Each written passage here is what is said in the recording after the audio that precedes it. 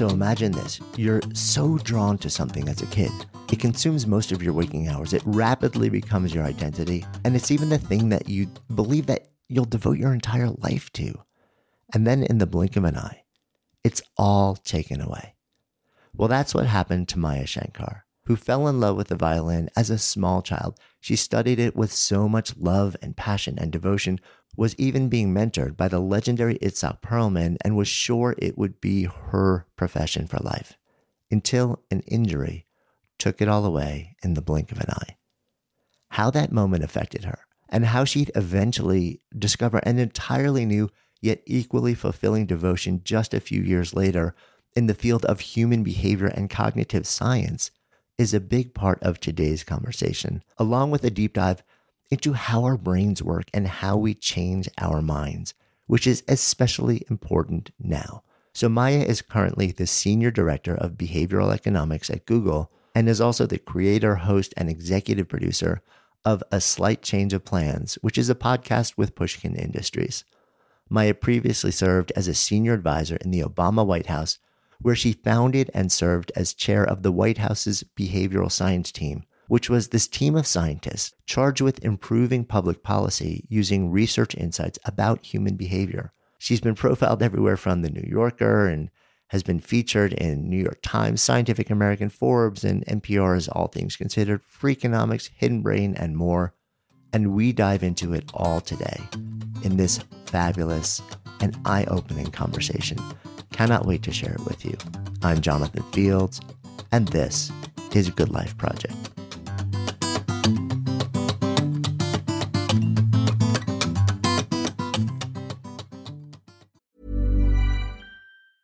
Hey, I'm Ryan Reynolds. Recently, I asked Mint Mobile's legal team if big wireless companies are allowed to raise prices due to inflation. They said yes. And then when I asked if raising prices technically violates those onerous two-year contracts, they said, "What the f*** are you talking about, you insane Hollywood ass?" So to recap, we're cutting the price of Mint Unlimited from $30 a month to just $15 a month. Give it a try at mintmobile.com/switch. $45 up front for 3 months plus taxes and fees. Promo rate for new customers for limited time. Unlimited more than 40 gigabytes per month. Slows full terms at mintmobile.com. Mom deserves better than a drugstore card. This Mother's Day, surprise her with a truly special personalized card from Moonpig. Add your favorite photos, a heartfelt message, and we'll even mail it for you the same day, all for just $5. From mom to grandma, we have something to celebrate every mom in your life. Every mom deserves a Moonpig card. Get 50% off your first card at moonpig.com. Moonpig.com.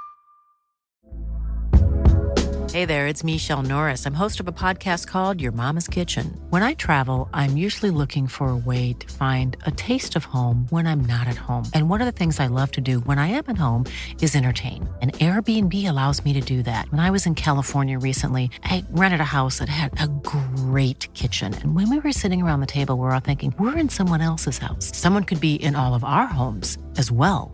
If you have a home, but you're not always at home, you have an Airbnb. Your home might be worth more than you think. Find out how much at airbnb.com/host. There's so many different places I want to go with you. I'm fascinated by parts of your story, some of the decisions you made, and for sure, the work that you've really been drawn to for really a lot of years now. Let's take a little bit of a step back in time. You were a kid who something inside of you was introduced to the violin, and even though your siblings kind of had the same potential introduction and had no interest at all, there was something inside of you that just said this. Do you remember? I'm curious. I'm always curious about sort of like inciting incidents, and especially ones that trigger something deep inside of us. Do you have any recollection? I know it was a very young age of the first moment that you sort of heard the sound, like put this instrument in your hands and heard a sound come out of it, and what that did to or for you? Yeah, I mean, I was so young, right? I was 6 years old, but it was memorable. So my mom had gone up to her attic and brought down my grandmother's violin that she had brought with her all the way from India when she immigrated to this country in the 1970s. And Growing up, my mom was so eager to give us four kids exposure to as many hobbies and extracurricular activities as possible. And so she had floated the idea of the violin with my three older siblings, and they didn't think it was a particularly cool instrument, but apparently I was not cool enough to like it. And so she brought down the instrument, and we just opened up the box. And I remember looking at it, and I remember thinking, this is such a beautiful thing. Like the wood is so intricate, and I thought it was like, physically just like a very beautiful instrument. And my mom had only meant to show it to me, but I very quickly asked her for a pint-sized version for myself. So she bought me a quarter-sized violin, and I began playing at age 6. And I think my mom knew that she had really discovered something her daughter loved when no one had to tell me to practice, which was amazing at that time.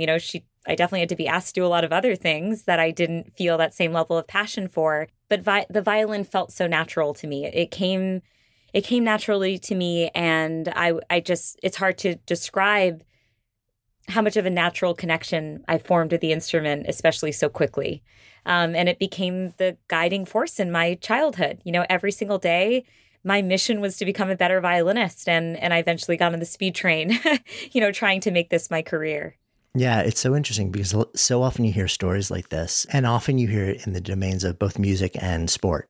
But the assumption so often from the outside looking in is, oh, this kid's parent is tracking them for this. So when you hear the story of somebody where it's like, no, there was something inside of me from the earliest age that just said, yes, yes, yes, more.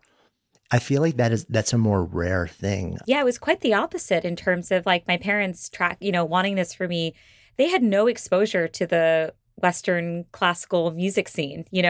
My dad is a theoretical physics professor. My mom helps immigrants get green cards to study in this country. I mean, music was so outside the realm of a space that they even knew. And in many ways, my mom had to become an entrepreneur on my behalf to try to figure out how to get me opportunities as a budding violinist because she saw so much passion in me. But certainly my passion came first. And then, she helped me achieve my dreams. Yeah, I mean, that's such an amazing thing also because I often think as a parent myself now that, one of the most important roles of a parent is really to just try and expose your kid to as many different things as humanly possible, as early as possible, so that with completely zero expectation, and so that they can just sort of like understand, how does this make me feel when I interact with this experience? And maybe you do that for years and years and years. But to be able to do that and then have you respond and basically be so all in. The other curiosity of mine was that, especially with your folks sort of in the fields that they were in, was there ever a moment where, okay, in the early days, how amazing that, like our child is so drawn to this and it lights her up so much. Was there ever a moment where there was a concern about like, well, what does this actually look like as a career? And so few people, quote, make it in this area. I'm curious whether those conversations were ever part of the sort of like the discourse around it. Yeah, I mean, I think my parents always were eager for me to go to a liberal arts college, right? Not to go to a music conservatory for lots of reasons. I mean, job security aside, I think they just wanted us to be as well-rounded as possible, and to, in college, take Chinese literature classes and, just learn about the world. And so before narrowing in too quickly, like I know my mom was in the Indian system back in the day, she was asked to choose what she wanted to do when she was really young. She narrowed in and was like, okay, I'll be a physics major, but she didn't really get to explore the full range of her passions. So she was eager for us to have, a lot more diversity in our education. But there was a moment in high school when things got pretty serious. So I had auditioned for the Juilliard School of Music when I was 9.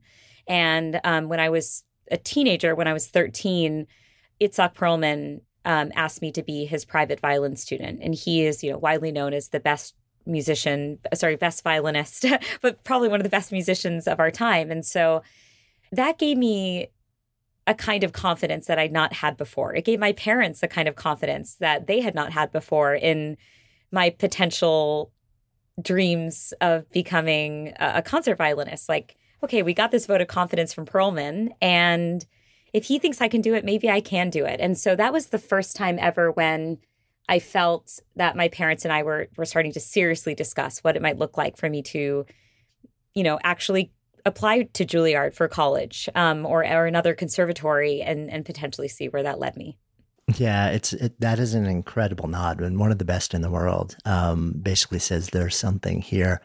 I'm fascinated by the concept of sliding doors. Do you ever reflect on what might have happened? I mean, clearly there was a much bigger thing that came soon after that, but had Perlman never actually sort of like shown up and said, oh, let's work together, what the trajectory might have been?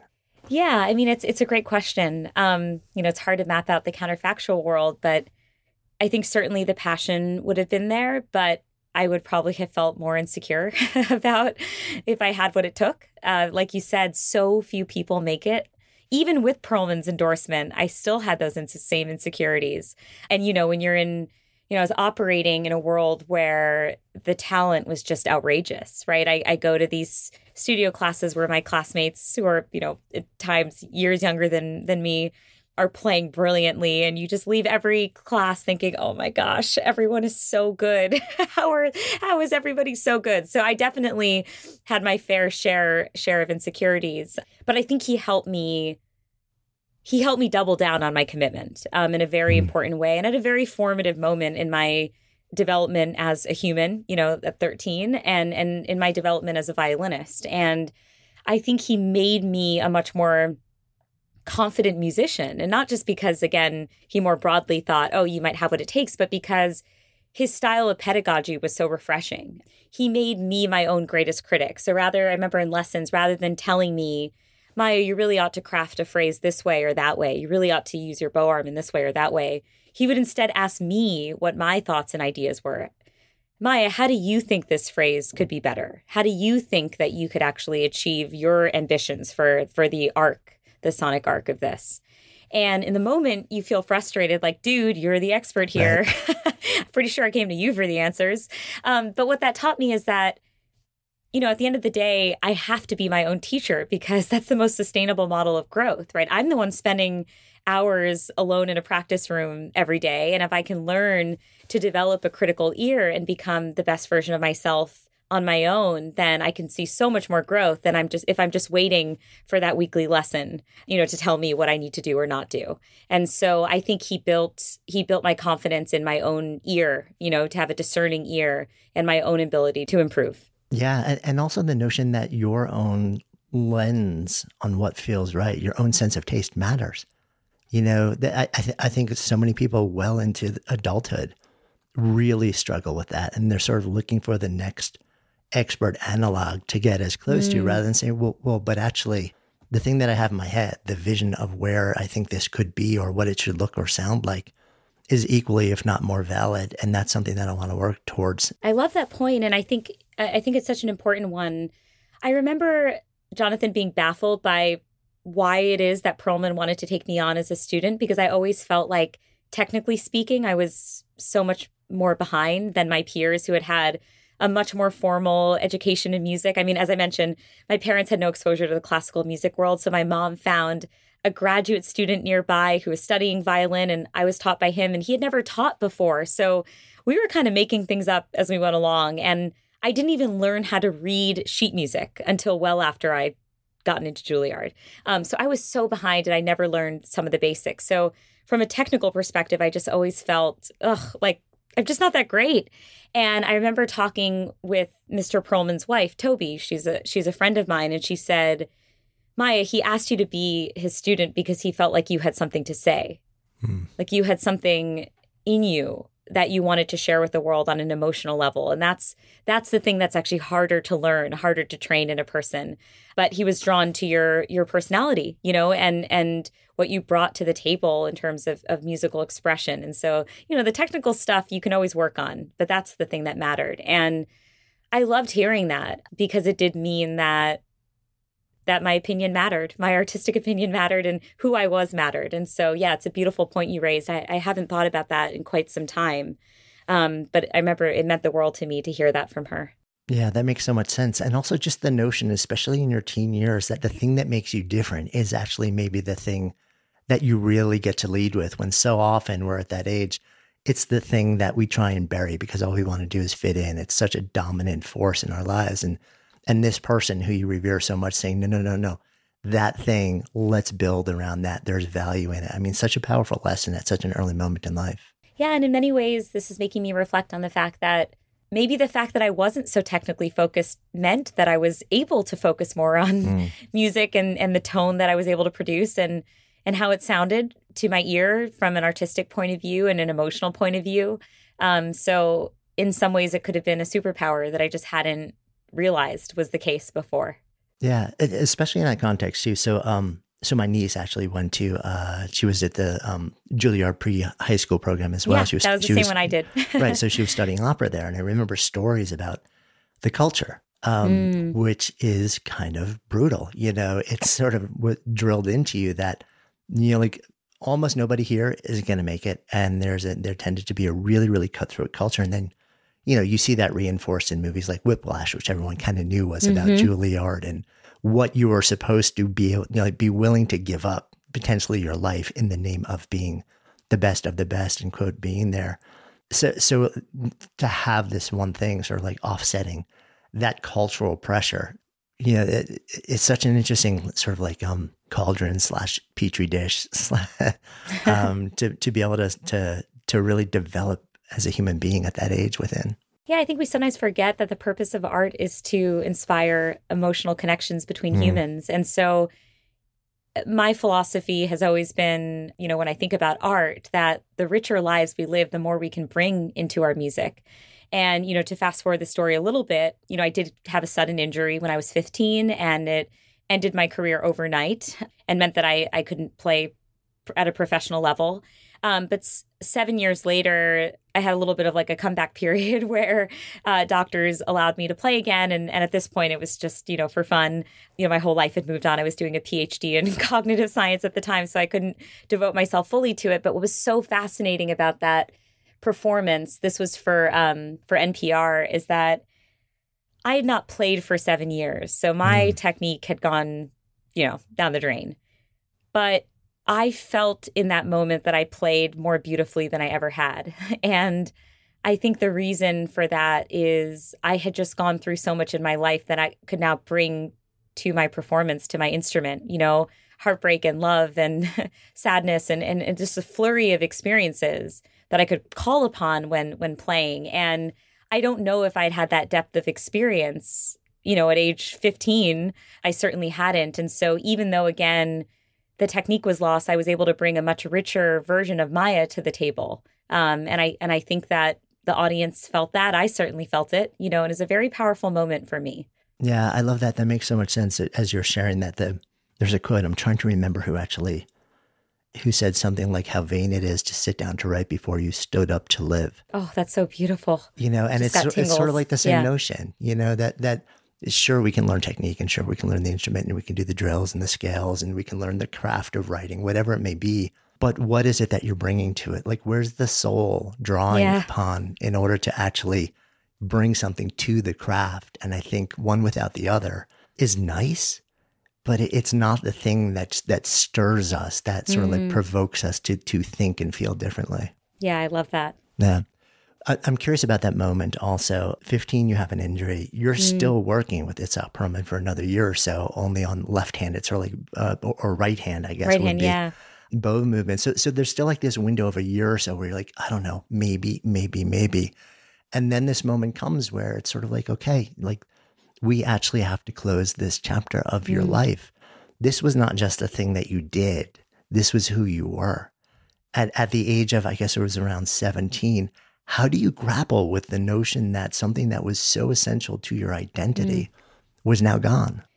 Yeah, the violin was my identity. I was first and foremost a musician. And, you know, when I would interact with the world and be asked to introduce myself, I always felt like I was a violinist first and I was Maya second. You know, that was how I saw myself. And the way that my body grew even displays this. Like to this day, my right shoulder is slightly higher than my left because of all the hours I spent in a practice room going like this. I mean, your listeners can't see me, but they can imagine me playing the violin. And my spine is slightly curved. You know, it's like my body grew into the ergonomics of the instrument. And I think that's a nice illustration of just how much of an extension of my body the instrument became. And so when I lost it,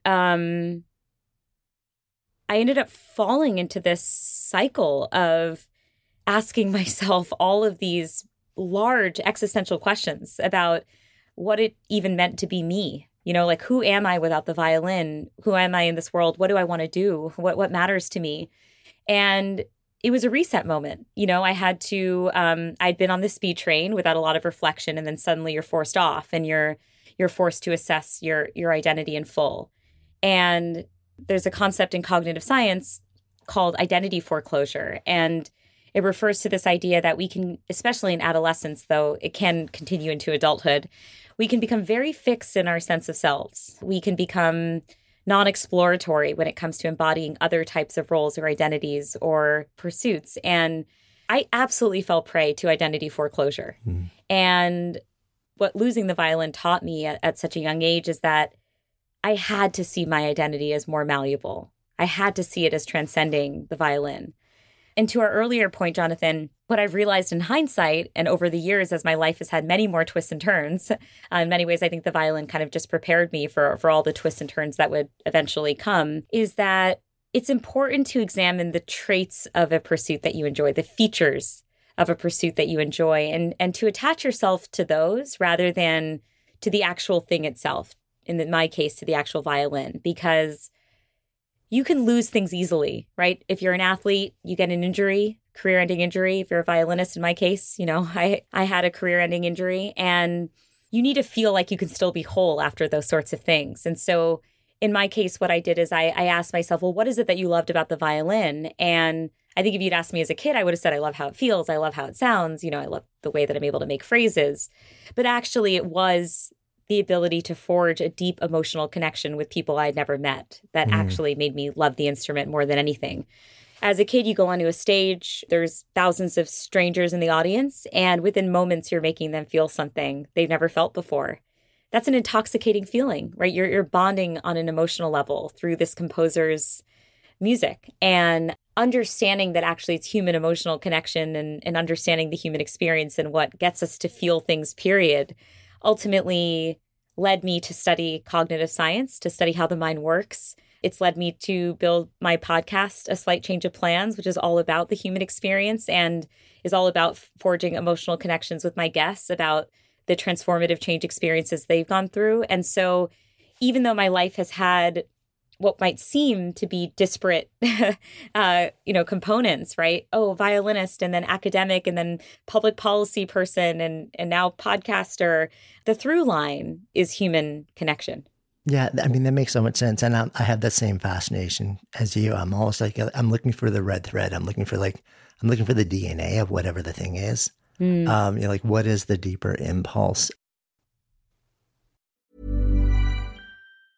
A lot can happen in 3 years, like a chatbot may be your new best friend. But what won't change? Needing health insurance. United Healthcare Tri-Term Medical Plans, underwritten by Golden Rule Insurance Company, offer flexible, budget-friendly coverage that lasts nearly 3 years in some states. Learn more at UH1.com. Mom deserves the best, and there's no better place to shop for Mother's Day than Whole Foods Market. They're your destination for unbeatable savings, from premium gifts to show-stopping flowers and irresistible desserts. Start by saving 33% with Prime on all body care and candles. Then get a 15-stem bunch of tulips for just $9.99 each with Prime. Round out Mom's menu with festive rosé, irresistible berry chantilly cake, and more special treats. Come celebrate Mother's Day at Whole Foods Market. Good Life Project is sponsored by Lumi. So listen, we have all had those awkward moments where a BO strikes at the worst possible time. I'm often actually out in nature when I'm exercising, so I don't even notice it when I'm out. And then I walk in the door, kind of start to wrinkle my nose, and then I'm like, oh, wait a minute, that's actually me. That is why I'm so thankful I discovered Lumi Whole Body Deodorant. This revolutionary product, it was actually invented by an OBGYN who wanted a solution for her patients struggling with private odor. But Lumi doesn't just work, quote, down there. It provides incredible 72-hour protection for your entire body using mandelic acid. I kid you not, this stuff is a game changer. Lumi is safe and effective for pits, for feet, you name it. And as someone who's tried it, I can attest that it seriously works. The fresh scents are just an added bonus. So if you're ready to say goodbye to BO for good, try Lumi's Starter Pack. It comes with a solid stick deodorant, cream tube deodorant, 2 free products of your choice like mini body wash, wash and deodorant wipes, and free shipping. As a special offer for our listeners, new customers get $5 off a Lumi starter pack with the code GOODLIFE at LumiDeodorant.com. Don't miss your chance to experience the relief of true full body freshness that equates to over 40% off your starter pack when you visit LumiDeodorant.com or just click the link in the show notes and use the code GOODLIFE. Good Life Project is sponsored by Quince. So my wife actually originally introduced me to Quince because she loves their clothing, and I have been hooked ever since. I literally lived in their Mongolian cashmere ribbed beanie and pullover hoodie pretty much all winter, and as the weather warms up, I wanted more breathable summer pieces without overpaying, and Quince has just the super high quality items like linen shirts, performance polos, activewear at 50 to 80% less than similar brands. Quince partners directly with top factories, cutting out the middleman to pass savings to customers. Actually just ordered a new European linen long sleeve button down shirt. Super excited to get that. And I'm always just so amazed at how they can keep their prices so affordable while the quality remains really high. So if you're looking to upgrade your wardrobe, I highly recommend you try Quince. Go to quince.com/GLP for free shipping on your order and a 365-day return. That's QUINCE.com/GLP to get free shipping and 365-day returns. Quince.com/GLP or just click the link in the show notes. Trust me, your wardrobe will thank you. For you, as you start to sort of figure out, okay, my way through to the next big adventure, you end up getting really curious about the inner world of the mind and how it works.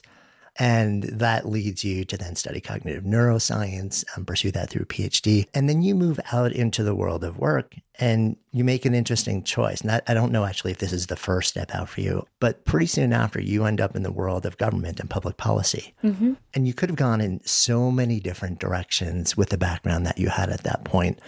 Many of them, I'm sure, really alluring, extraordinarily well-paying, a lot of prestige and a lot of possibility and opportunity. I'm curious what was happening inside that said, okay, I'm really drawn to exploring these ideas in the context of big public impact. Yeah, I mean, first of all, it's nice of you to say that I had lots of opportunities ahead. I certainly didn't see them. I was like, what does someone do with a postdoc in cognitive neuroscience? So certainly at the time, I think now there's a lot more opportunities. But back then I didn't know what I would do with myself if I didn't become a professor.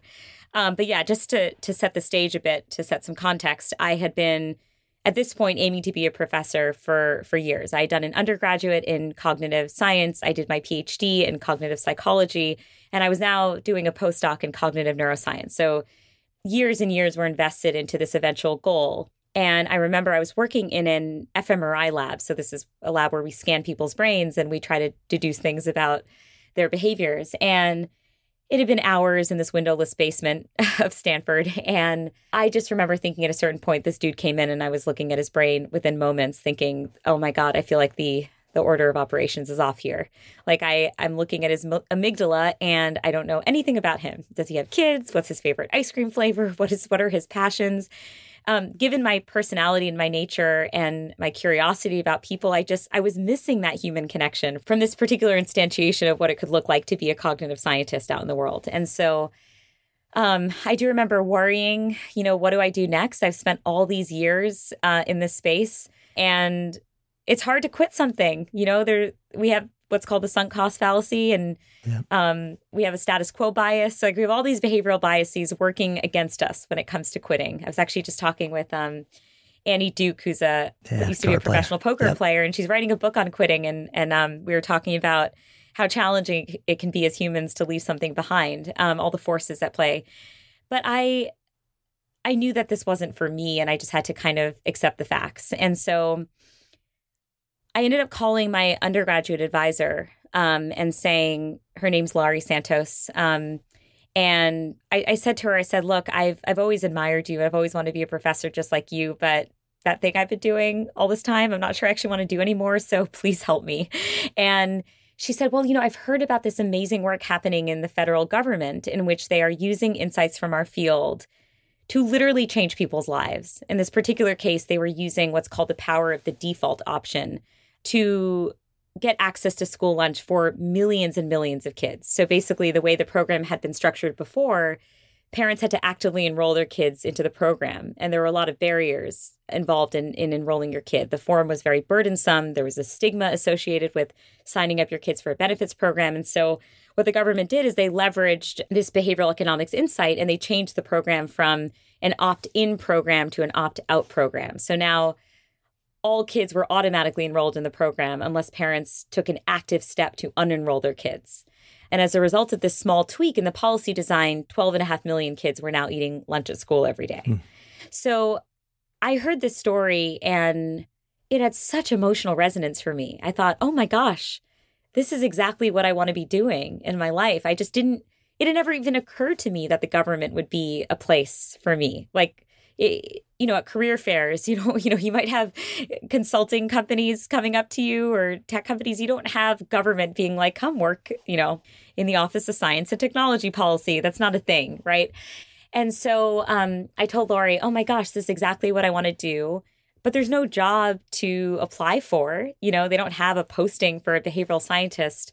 How do we make this work? And so she gave me contact information for Cass Sunstein, who had wrote the book Nudge, who's a seminal author and legal scholar in the field of behavioral economics.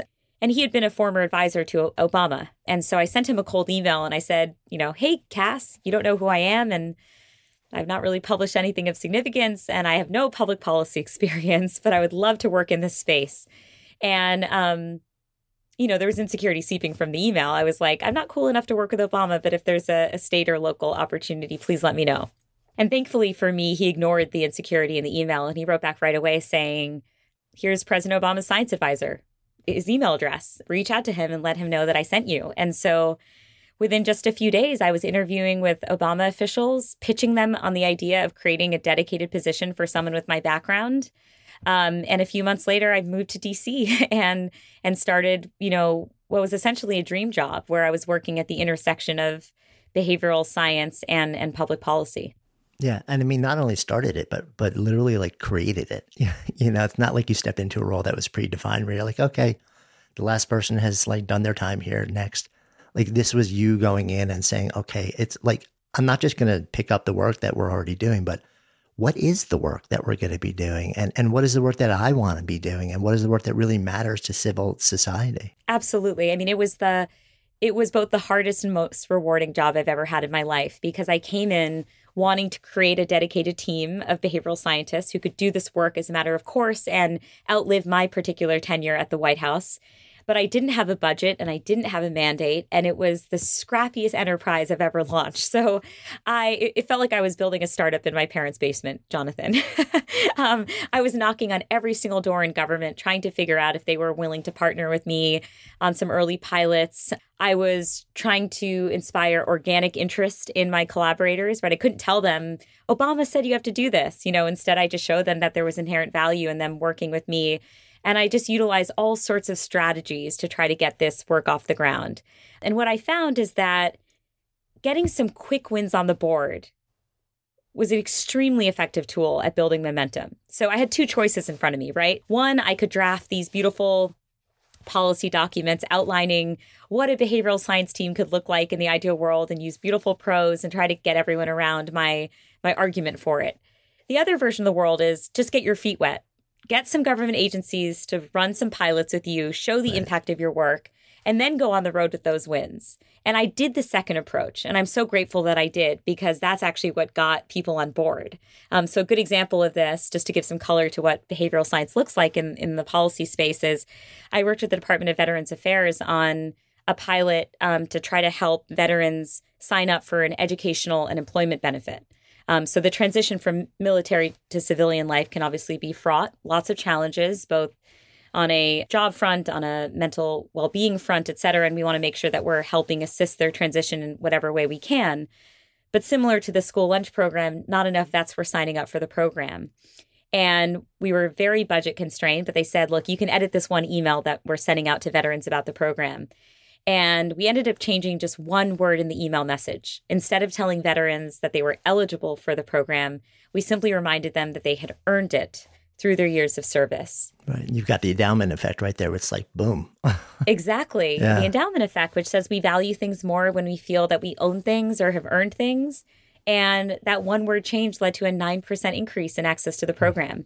And so once you have a win like that in your hand, Jonathan, rather than just, talking in hypothetical terms about the value, you can now go to other government agencies and say, hey, look, the VA did this. Like, what do you think, Department of Defense? Breed a little competitive energy among government agencies. And then suddenly you have, wins building up in momentum. And it culminated in a briefing that I had with President Obama in the Oval, where I got to present on my team's work and tell him all about this enterprise. And he was very energized and excited by it, and ultimately ended up signing an executive order that made my team a permanent part of government. And oh my gosh, that was so satisfying, because again, I felt like every card was stacked against us. And when you don't have that backing from day one, it's just so much harder to get a swell of momentum. But I do feel that the more organic approach we took to building interest in this work was more sustainable in the long run. If leadership says you have to do X, then when leadership leaves, they might stop doing X. Right. But if you've convinced them in the first place to do X because they saw value in it and they saw the returns on investment, they're much more likely to keep doing that work well beyond any mandate. And so I do think it inspired broader cultural change than had I been gifted, an executive order on day one. Yeah, it's amazing to sort of take that. It's almost like you're taking a skunk works approach to doing this thing, which in federal government also, where to even get $1, like allocated or resourced, goes through a series of memos and processes and committees. And I started out, I went to law school and then I ended up at the SEC. So I'm working in a giant federal government agency. So I went through the process of, okay, so we see something happening locally. And then I have to go 5 levels in the local New York office. And then we have to go through all the levels in DC. And then we have to show up and convince the 5 commissioners that there's something worth doing. And that just gives us authorization to go back and start doing it. So the fact that you kind of looked at this and said, how do I shortcut this in a way? How do I basically step into this in a way where I can show direct impact with minimum buy-in, and also without really asking for a big allocation of resources? Because what you're talking about, I mean, literally you changed a word in an email. Where's the cost associated with that? Okay, so we have to change whatever the template is that gets sent out. But I love the approach that you took to it, where it's sort of saying, okay, so I know I'm working in a giant existing bureaucratic system that doesn't steer the ship, in different directions or do new things easily. But I still think that there's a way to go about this where we can make real change pretty quickly and convince people, not by arguing or writing, broad briefs and stuff like that, but by just saying, look what we just did. Yes, exactly. Proof's in the pudding, you know? And that's got to be the strongest case that you can make. Yeah, I love that. I also love the fact that, the things that you're talking about, when people think about cognitive science, neuroscience, especially behavioral side of things and behavioral economics, the study of it is complex and vast and deep, especially when you actually, you go into what's actually happening in the brain. You're looking at the fMRI studies and you're trying to deconstruct what's going on. But the practical application so often is so simple. When you distill it down to what do we actually do to affect a change in behavior? So often, that final step is so straightforward and simple that it almost seems deceptively how could this actually work? We're so much more complicated than this. And the things we've been doing for so many decades, there's got to have been a reason we were doing it that way. How could something so almost obvious make such a profound difference? And yet that's literally what you spend your life and the entire career is focused on doing.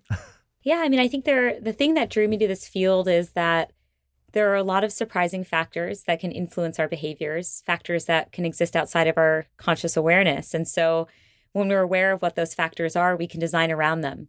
For example, in the context of voting, right, we like to think that the order in which candidates' names appear on a ballot is irrelevant to who we vote for. But actually, there's research showing that when a candidate's name is listed first, that candidate can garner 10 percentage point boosts in voter share relative to when they're listed last. This was a finding that they had in Texas. And so that's an example. Order shouldn't matter. I'm just basing it on the person I most want to see elected into office, but it does, which means policymakers can then design smart solutions for that. They can randomize the order in which the candidates' names appear across ballots, right? And so when you're aware of these factors, then now all of a sudden you're designing policies with our best understanding of human behavior in mind. And so, yeah, I mean, there's surprising factors, right? The other is that we tend to reliably underestimate just how big a barrier even small frictions can pose when it comes to taking advantage of a government program or signing up or what have you. I mean, we find that just small reductions in friction, like take the application for financial aid, right? If you streamline the form and you reduce the number of questions or you make it easier to fill out, you just see application rates increase in this substantial way. And so from one perspective, you might think, what's the big deal? It's just, it's 15 questions versus 6. But people are busy. They're inundated with information. They're strapped for time and resources. There's stresses in their lives that prevent them from optimally engaging with the perfect system. And so we need to make sure that we are designing systems with all those behavioral factors in mind, with the realities of what it means to live in mind, so that when we're designing public policies, they're actually going to serve the people they're intended to serve in the best way possible. Yeah. And what's interesting, on the one hand, a lot of this makes sense. On the other hand, we're also really quirky and weird people and respond in different ways. So when you're sharing, well, if we simplify this, if we go from 15 to 9 questions, well, okay, that makes sense to me. That probably, people perceive that as less labor intensive and it's easier. So I'm more likely to set aside the time to finish it. I remember hearing Michael Norton talk about the notion of labor prompts. Mm-hmm. And he was talking about, I think it was one of the travel websites like Travelocity or something like that. And he's like, okay, so the little spinning thing that you see where it says searching for flights. Right. And he's like, if you think it's actually it's literally taking you more time than it has to. Like this could spit out an answer in the blink of an eye, but the fact that you see a spinning wheel makes you think that it's really working on it. And so the information you're going to get is going to be more valuable, and you'll attribute more value to that. You're more likely to actually buy. I mean, and then I remember him describing that phenomenon where, like if you get something where you have to do a little bit of work to actually, if you have to scratch something off a card rather than just like getting a card and seeing what the answer is, you're more invested and you're more likely to continue to invest more effort. These are things which seem so counterintuitive. It's like if our life is complex and, we just want more time back, and yet there are things that literally take time from us, and it somehow triggers our brain to say, ooh, like I'm more in on this. So it's almost like you can't just look on the surface and say, well, of course this is true, because we're weird. Yeah. And I think, to your point, that's why behavioral science is so context specific. There's no one size fits all solution to any given public policy. It'd be so ill-informed to say, let's streamline every government program and reduce the number of questions from X to Y, or that's an oversimplification. But one core tenet of our team is that we always ran experiments to make sure that our interventions were having the intended impact. Because like you said, humans are extremely complex. We draw signals and meaning from our experiences. So if it does take a few moments for a search engine to deliver an outcome, that might mean it's the result of more personalization or processing, right? And you have to take that into account. So there are absolutely situations where frictions are helpful, but there's a lot of situations in which frictions are unhelpful. And that can be the low-hanging fruit. In the example, we talked about access to school lunches, right? The form is exceptionally burdensome, right? It requires referencing potentially multiple tax documents. And if you make an error, there might be a penalty. And just put yourself in the shoes, for example, of a single mom who's working 3 shifts to make ends meet. And she's told you have to fill out this form during this time window, and you have to make sure to go to the post office and mail it off during this window. And you have to ask your job for permission to leave in the middle of the day to make sure it gets there on time. Like it's just not reasonable given the burdens that she might otherwise be facing. And so in cases like that, when it comes to something as straightforward as empowering our young kids to thrive at school, irrespective of income level, right? We should be making that as effortless as possible. Yeah, and that makes so much sense to me. Here's a cool fact. A crocodile can't stick out its tongue. Another cool fact, you can get short-term health insurance for a month or just under a year in some states. United Healthcare short-term insurance plans are designed for people who are between jobs, coming off their parents' plan, or turning a side hustle into a full-time gig. Underwritten by Golden Rule Insurance Company, they offer flexible, budget-friendly coverage with access to a nationwide network of doctors and hospitals. Get more cool facts about United Healthcare short-term plans at uh1.com. Mom deserves the best, and there's no better place to shop for Mother's Day than Whole Foods Market. They're your destination for unbeatable savings, from premium gifts to show-stopping flowers and irresistible desserts. Start by saving 33% with Prime on all body care and candles. Then get a 15-stem bunch of tulips for just $9.99 each with Prime. Round out Mom's menu with festive rosé, irresistible berry chantilly cake, and more special treats. Come celebrate Mother's Day at Whole Foods Market.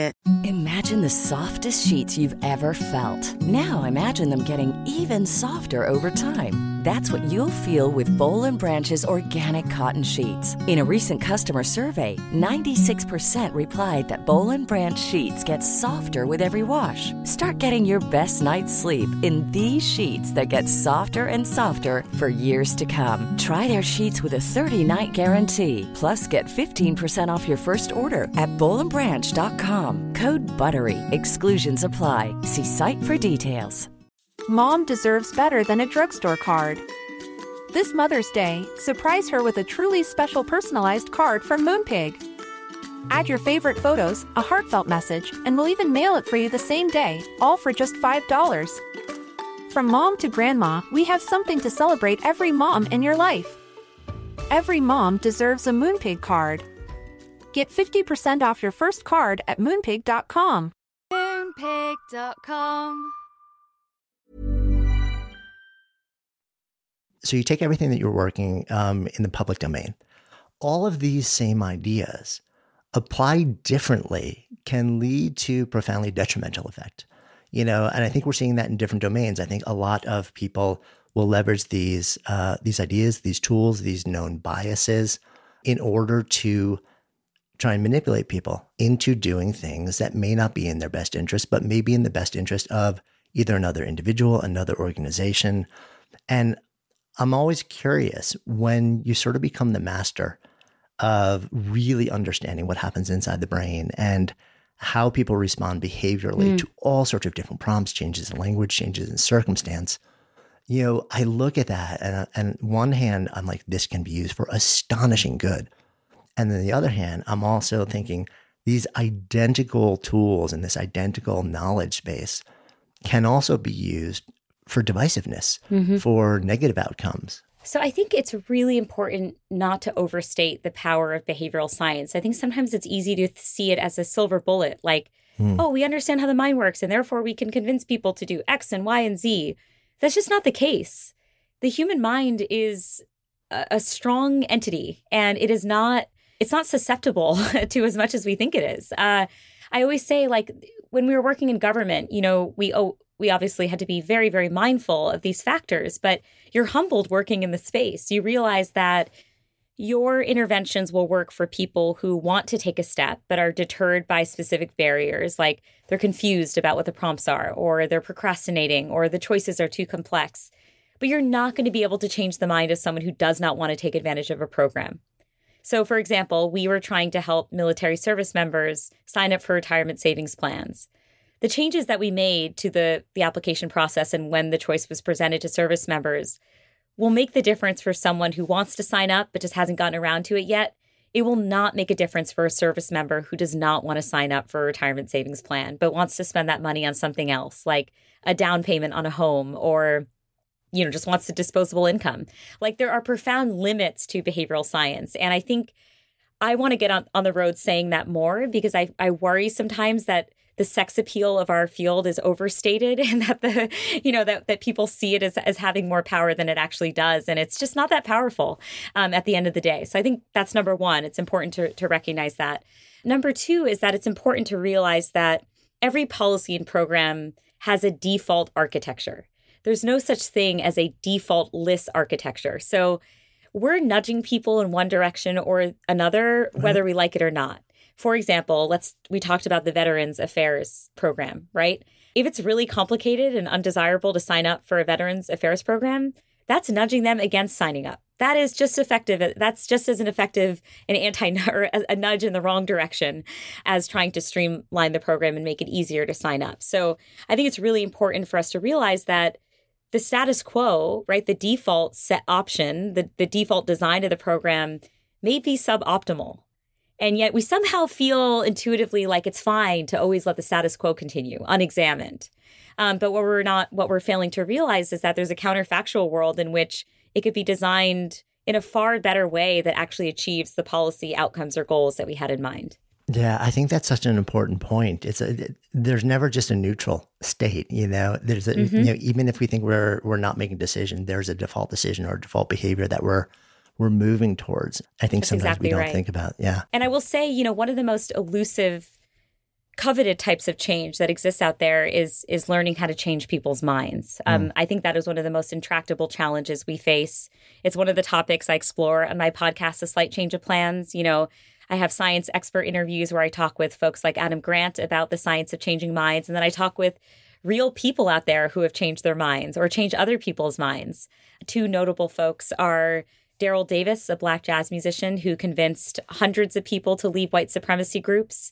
And what's fascinating about his story is that he utilized effective tactics from cognitive science about how to engage in mindset change without almost being aware that that's what he was doing. He's just so brilliant that the techniques he used were that effective. And then Megan Phelps Roper, who was on the receiving end of mindset change, where she was part of the Westboro Baptist Church, which is this rabid hate group, and was one of their most ardent advocates. And then people engaged with her in this compassionate, civil way.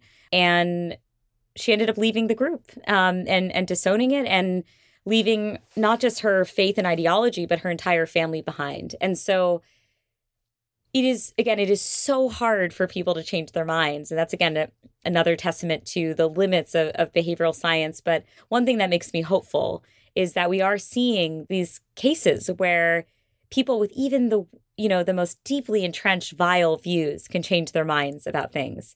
And I see that as like the next big win in the field of behavioral science. If we can really tackle, we can really break the nut on how it is we can get people to change their minds about, misconceptions or, false things in the world, that would be profound. Yeah. And I know there's a lot of work that's gone into that, not just on the science side, but on the applied side. I remember we had on the podcast a little while back, Tristan Angel Reese, who is a trans man who was also an activist and would go out and knock on doors. And he shared, like, they were trained in a very specific methodology of conversation, of approaching it in a very particular way. And he would rapidly, he said, you could immediately tell who are the people where you need to turn around and walk away, and who are the people who really disagreed, not just with your point of view, but with your very existence. And yet, through a particular approach to conversation, you knew that you could kind of unwind that belief system and not necessarily convince them, but at least open them to the notion that, oh, this other person is actually a human being, and maybe I can rethink things a little bit. And there's a methodology built around it. Yeah. I mean, one of the things that I love that Daryl Davis shares is he doesn't like to say that he convinced the KKK members to leave the Klan or the white supremacists to leave their groups, but that they convinced themselves.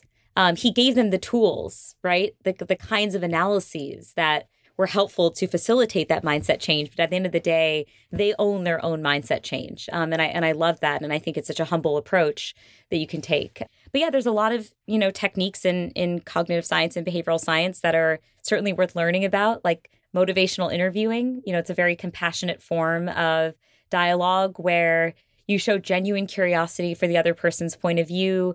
You increase your question to statement ratio. You don't undermine their entire value system. You instead ask, how they arrived at their views and also what information might change their minds. And I love that prompt because it presupposes that they ought to be willing to change their minds in the face of new information. And so I think we could have such better discourse, far more productive discourse, if we were to utilize these strategies in our day-to-day lives, whether it's, trying to convince your relative that they should get vaccinated, or trying to convince a friend who believes in a conspiracy theory that not to be true. Whatever it is, I think we'd be far more effective if we utilize these tactics, which are, I think emotionally our instinct is to be super aggressive because we find it to be such an affront for people to labor under misconceptions. But actually, the more effective approach is an empathetic one where you recognize, oh, the reason this person believes this particular view might be because that's what attaches them to their fundamental group identity, right? Like that's what their tribe believes. And if they were to believe something different, or if they were to wear a mask, it would fundamentally threaten their tribal membership. And so you can both be incensed that they're not wearing a mask, but also recognize that, yelling at them or taking really aggressive techniques is not going to get you to your end goal. And so you have to kind of find the patience within you to recruit the right kinds of strategies. Yeah, I guess part of my curiosity with that is, why don't we go about it that way? Because it feels like the example of Daryl that you shared, that's truly the exception to what has become much more the rule of being much more aggressive, much more like it's my way or the highway, and not coming at it from a place of openness or empathy. What's your sense? Because you've been immersed in this world, and especially now that it's literally the focus of your podcast in a lot of different ways. What's your sense of why so often that is not the way that we approach these conversations? Yeah, I think it's because in the same way that, the people we disagree with see their identity in their views and values and beliefs, we do too. So when someone we love disagrees with us or engages in behaviors that we don't think are productive, we feel threatened by that in some way, right? And it irks us because it's threatening the bond we share with that person, right? And so I both fully empathize with that frustration, but I'm also just cognitively aware that it might not be the most productive path forward. Yeah. I wonder too, sometimes when we tie these days so many beliefs to a sense of strong identity, that it's almost like we don't realize that when we're asking somebody to consider a different set of beliefs, we're actually asking them to consider reimagining their identity, which is no easy task. And I think often we don't realize that's actually the seed that we're planting. That's the invitation we're offering to them, and not realizing what a potentially heavy lift, we're bringing to the conversation. And we don't bring it in a way that would honor that.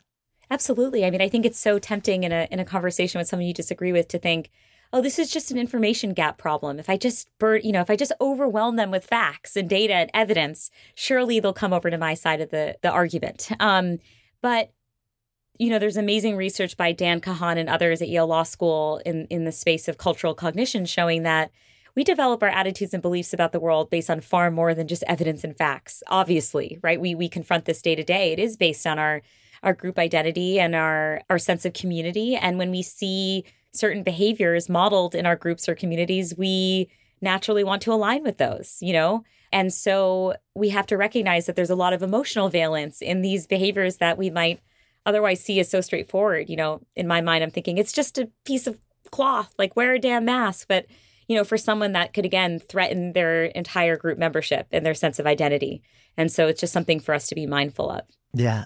And that also, like you just said, not just sense of identity, but their need to belong. We're literally saying to them, make a choice that is going to now make you feel outcast within the group or the community that you hold dear, that you really want to be a member of. And it's a much bigger conversation. I think it's so much more nuanced. And we haven't figured it all out. I think that's the key is that's why, again, changing minds, it's such a hard nut to crack. It's very, very challenging. We might never crack it. Humans are extremely complex beings, but at least we are starting to scratch the surface of figuring out, again, how we can engage in more productive discourse with those we disagree with.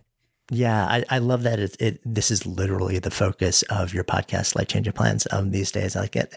I'm also fascinated by your decision to actually step into that domain, to step into the world of podcasting. Because when you look at, okay, so like you started out here and then like this has been the trajectory, and then podcasting, like was this topic first, medium second, medium first, topic second? Was it completely, I'm curious what the step into that domain was for you. Yeah, topic first, 100%. Yeah. I never thought I'd have a podcast. And then when we were in the middle of 2020, I felt so overwhelmed by the rapid pace of change that was happening around me, on a personal level, on a global level with the pandemic, seeing the racial injustice happening around me. Like it just felt completely overwhelming. And I remember thinking, I know I'm not the only one overwhelmed by change right now. Like, I know I'm not the only one. And I also know that while the nature of what we're going through right now feels unprecedented, right? The specifics of 2020 feel unprecedented.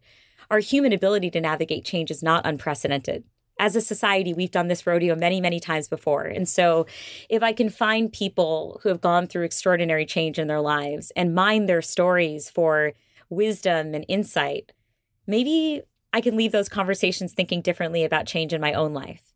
And so it came from a very personal place, Jonathan, which was I wanted answers to things that I couldn't find answers to, and that didn't exist in a science textbook. You know, the science was falling short for me. So I knew that I needed to find a way to marry what I did know about the science of change with storytelling, real human experiences. And that was the genesis for A Slight Change of Plans. And it's been an absolute passion project for me. I'm just completely in love with every aspect of the show. You know, I've created the show and I executive produce it and I host it, and it just feels like this baby that I'm growing. And I love, you know, learning about the diversity of change stories out there, but then how people in two wildly different circumstances, like, you know, Tiffany Haddish growing up in the foster care system and becoming this world-renowned comedian. And then, you know, Hillary Clinton, who decides to change her last name and take on her husband's name due to pressure she faced in Arkansas in the 1970s. Their stories are so different, and yet you can find similar strands of psychology throughout the course of the season, throughout these diverse stories, because at the end of the day, we all are human, and we're all recruiting similar psychologies in the face of change. And so, yeah, I just feel like I've learned so much from my guests about change that I just didn't know before, and I'm hoping my listeners have the same experience. Yeah, I love hearing all the different stories and the different takes and perspectives. One that surprised me, and I was wondering if it surprised you, from I guess it was season 1, was the story of Tommy Caldwell. Yeah. Because I didn't see it coming. Could you share a bit of that? I love the story of Tommy Caldwell. Yeah, he's a professional climber, and he was held hostage in Kyrgyzstan for 6 days and almost died of starvation and hypothermia. And, you know, I went into the interview focusing on that part of the story and the fact that ultimately he had to push one of his captors off of a cliff, which felt so discordant with who he thought he was. You know, it really challenged his self-identity, and it troubled him for some time that he had been willing to push someone off a cliff. And, you know, fortunately, his captor survived the fall. And what was so interesting to me about that interview is that he surprised me about what he felt his true change was. And that was tapping into a certain type of mental state that he had never tapped into before. He describes this as a deep flow state, where when he was in the throes of survival mode, he felt an intense form of clarity and focus that he had never before felt. And he's been chasing that high ever since, that kind of clarity ever since. And it's propelled him to become the greatest big wall climber in the world, despite losing a finger. He only has 9 fingers. And, you know, his mental wherewithal is so impressive. It's propelled him to the top of his field. And so that was an example of how, you know, on the surface, I thought his change was one thing. And then when I really dug deep and tried to understand what he took away from that experience, you know, what he's been left with, I learned actually it was something entirely different. And I love it when my guests surprise me in that way. Yeah, it was amazing to sort of like hear, because it's got to be so cool also when you go with one set of expectations, like, here's my hypothesis, right? Yeah. And you kind of think you know. Yeah. And then it's like all of a sudden your head starts spinning. You're like, oh, I really didn't know anything. Like 5 layers deep, it's a completely different story. Exactly. I have a weird, funny connection to Tommy. I don't actually know him, but after being a lifetime New Yorker, I'm in Boulder, Colorado right now. Oh, the first time I was in Boulder was 1989. Before I went to law school, I wanted to clear my head. I went up to the Rocky Mountain National Park and hired a guide to basically just take me and push me to the edge for a week. And we went all over Colorado climbing. Wow. That guide was a guy named Mike, and Mike's last name was Caldwell. And he was telling me stories about just coming back from Yosemite with his little like 9 or 10-year-old son, Tommy. Oh my gosh. And I never put it together until recently when I'm like, oh, wait, this is the Tommy Caldwell. And I was hanging out, and his dad 30 years ago was teaching me how to climb in Colorado. Oh my gosh, that's so wild. Yeah, it's crazy connection. Anyway, yeah, I mean, the stories that are part of this, the work that you're doing in the podcast is so incredible. I'm really excited to dive into the new season as well. I'm totally geeking out on the progression of stories. I'm wondering, when you think about what you're doing with the podcast, can you draw a line back to what you felt when you were on stage in your teens as a violin player? Yeah, it's kind of amazing to me because working on A Slight Change of Plans is the only thing that's ever rivaled being a musician, which is such a wonderful full circle situation to have happen in my life. You know, I have license to go into a room with someone I've never met before and say within moments, you know, so Casey Musgraves, tell me about the hardest moment of your life. Or Tommy Caldwell, can we really dive deep in this exploratory state of mind and figure out what is it that makes you tick? Like, what is it that motivates you day to day? And I love going deep with people on an emotional level and engaging in a dialogue where both sides are discovering new things about one another and about ourselves in the process, right? The most beautiful moments to me in A Slight Change are when a guest realizes something about themselves that they didn't know coming into the interview. I cherish that. I cherish those discoveries. And we're coming out with a whole new batch of episodes, and that happens so many times. And I'm so grateful for that. An episode that we're launching this week, October 11th, is about a woman named Susan. And I don't want to give too much away, but she has a very complicated grief. And she has a discovery in the interview that gives me chills, even when I just think about, because she's processing out loud her story. And she's making discoveries in real time. And that's a dream come true, to create an environment that feels safe and warm and inviting and open, where people can make those discoveries. And I will share, Jonathan, that the second episode, though again, it's an evergreen series, so I'm hesitant to even call it a season 2. It's just more episodes. But one episode that listeners will get to hear very soon is actually one that's very, very personal, where I had a tragic event happen in my life last month. And I actually asked my producer to turn on the mic and interview me about my story and about what happened to me. And it was such an unexpected event for me, because I'd never expected to be so public about this experience. It has to do with my husband and me wanting to become parents. And I never thought I would share this. And then when I had my own slight change of plans thrown my way, I realized that I needed the show. Like, I needed to process my change and my heartbreak and my trauma out loud, to try to find meaning in it and to try to make sense of it. So in many ways, the show was there for me when I needed it for myself. And what a wonderful gift to be given. You know, I never thought that would happen. So it's the most personal and vulnerable I've ever been. And I really hope that my story can help others who are going through a similar hard time. And that feels like a good place for us to come full circle as well. So hanging out in this container of Good Life Project. If I offer up the phrase to live a good life, what comes up? I think empathy. I always have felt that studying the human mind is the greatest empathy builder, because when you understand why it is that people are the way they are, it's really hard to bring judgment to the table or anger or hatred to the table. And so I feel like being a cognitive scientist has made me a far more compassionate person, a far more empathetic person. And I hope that by sharing wisdom from my field about how it is that we are the way we are, that empathy can build in others as well. Thank you. You're welcome. Hey, before you leave, if you love this conversation, safe bet you'll also love the conversation that we had with Brene Brown about how we show up in our work and life. You'll find a link to Brene's episode in the show notes. And even if you don't listen now, be sure to click and download so it's ready to play when you're on the go. And of course, if you haven't already done so, go ahead and follow Good Life Project in your favorite listening app. And if you appreciate the work we're doing here, go ahead and check out my new book, Spark.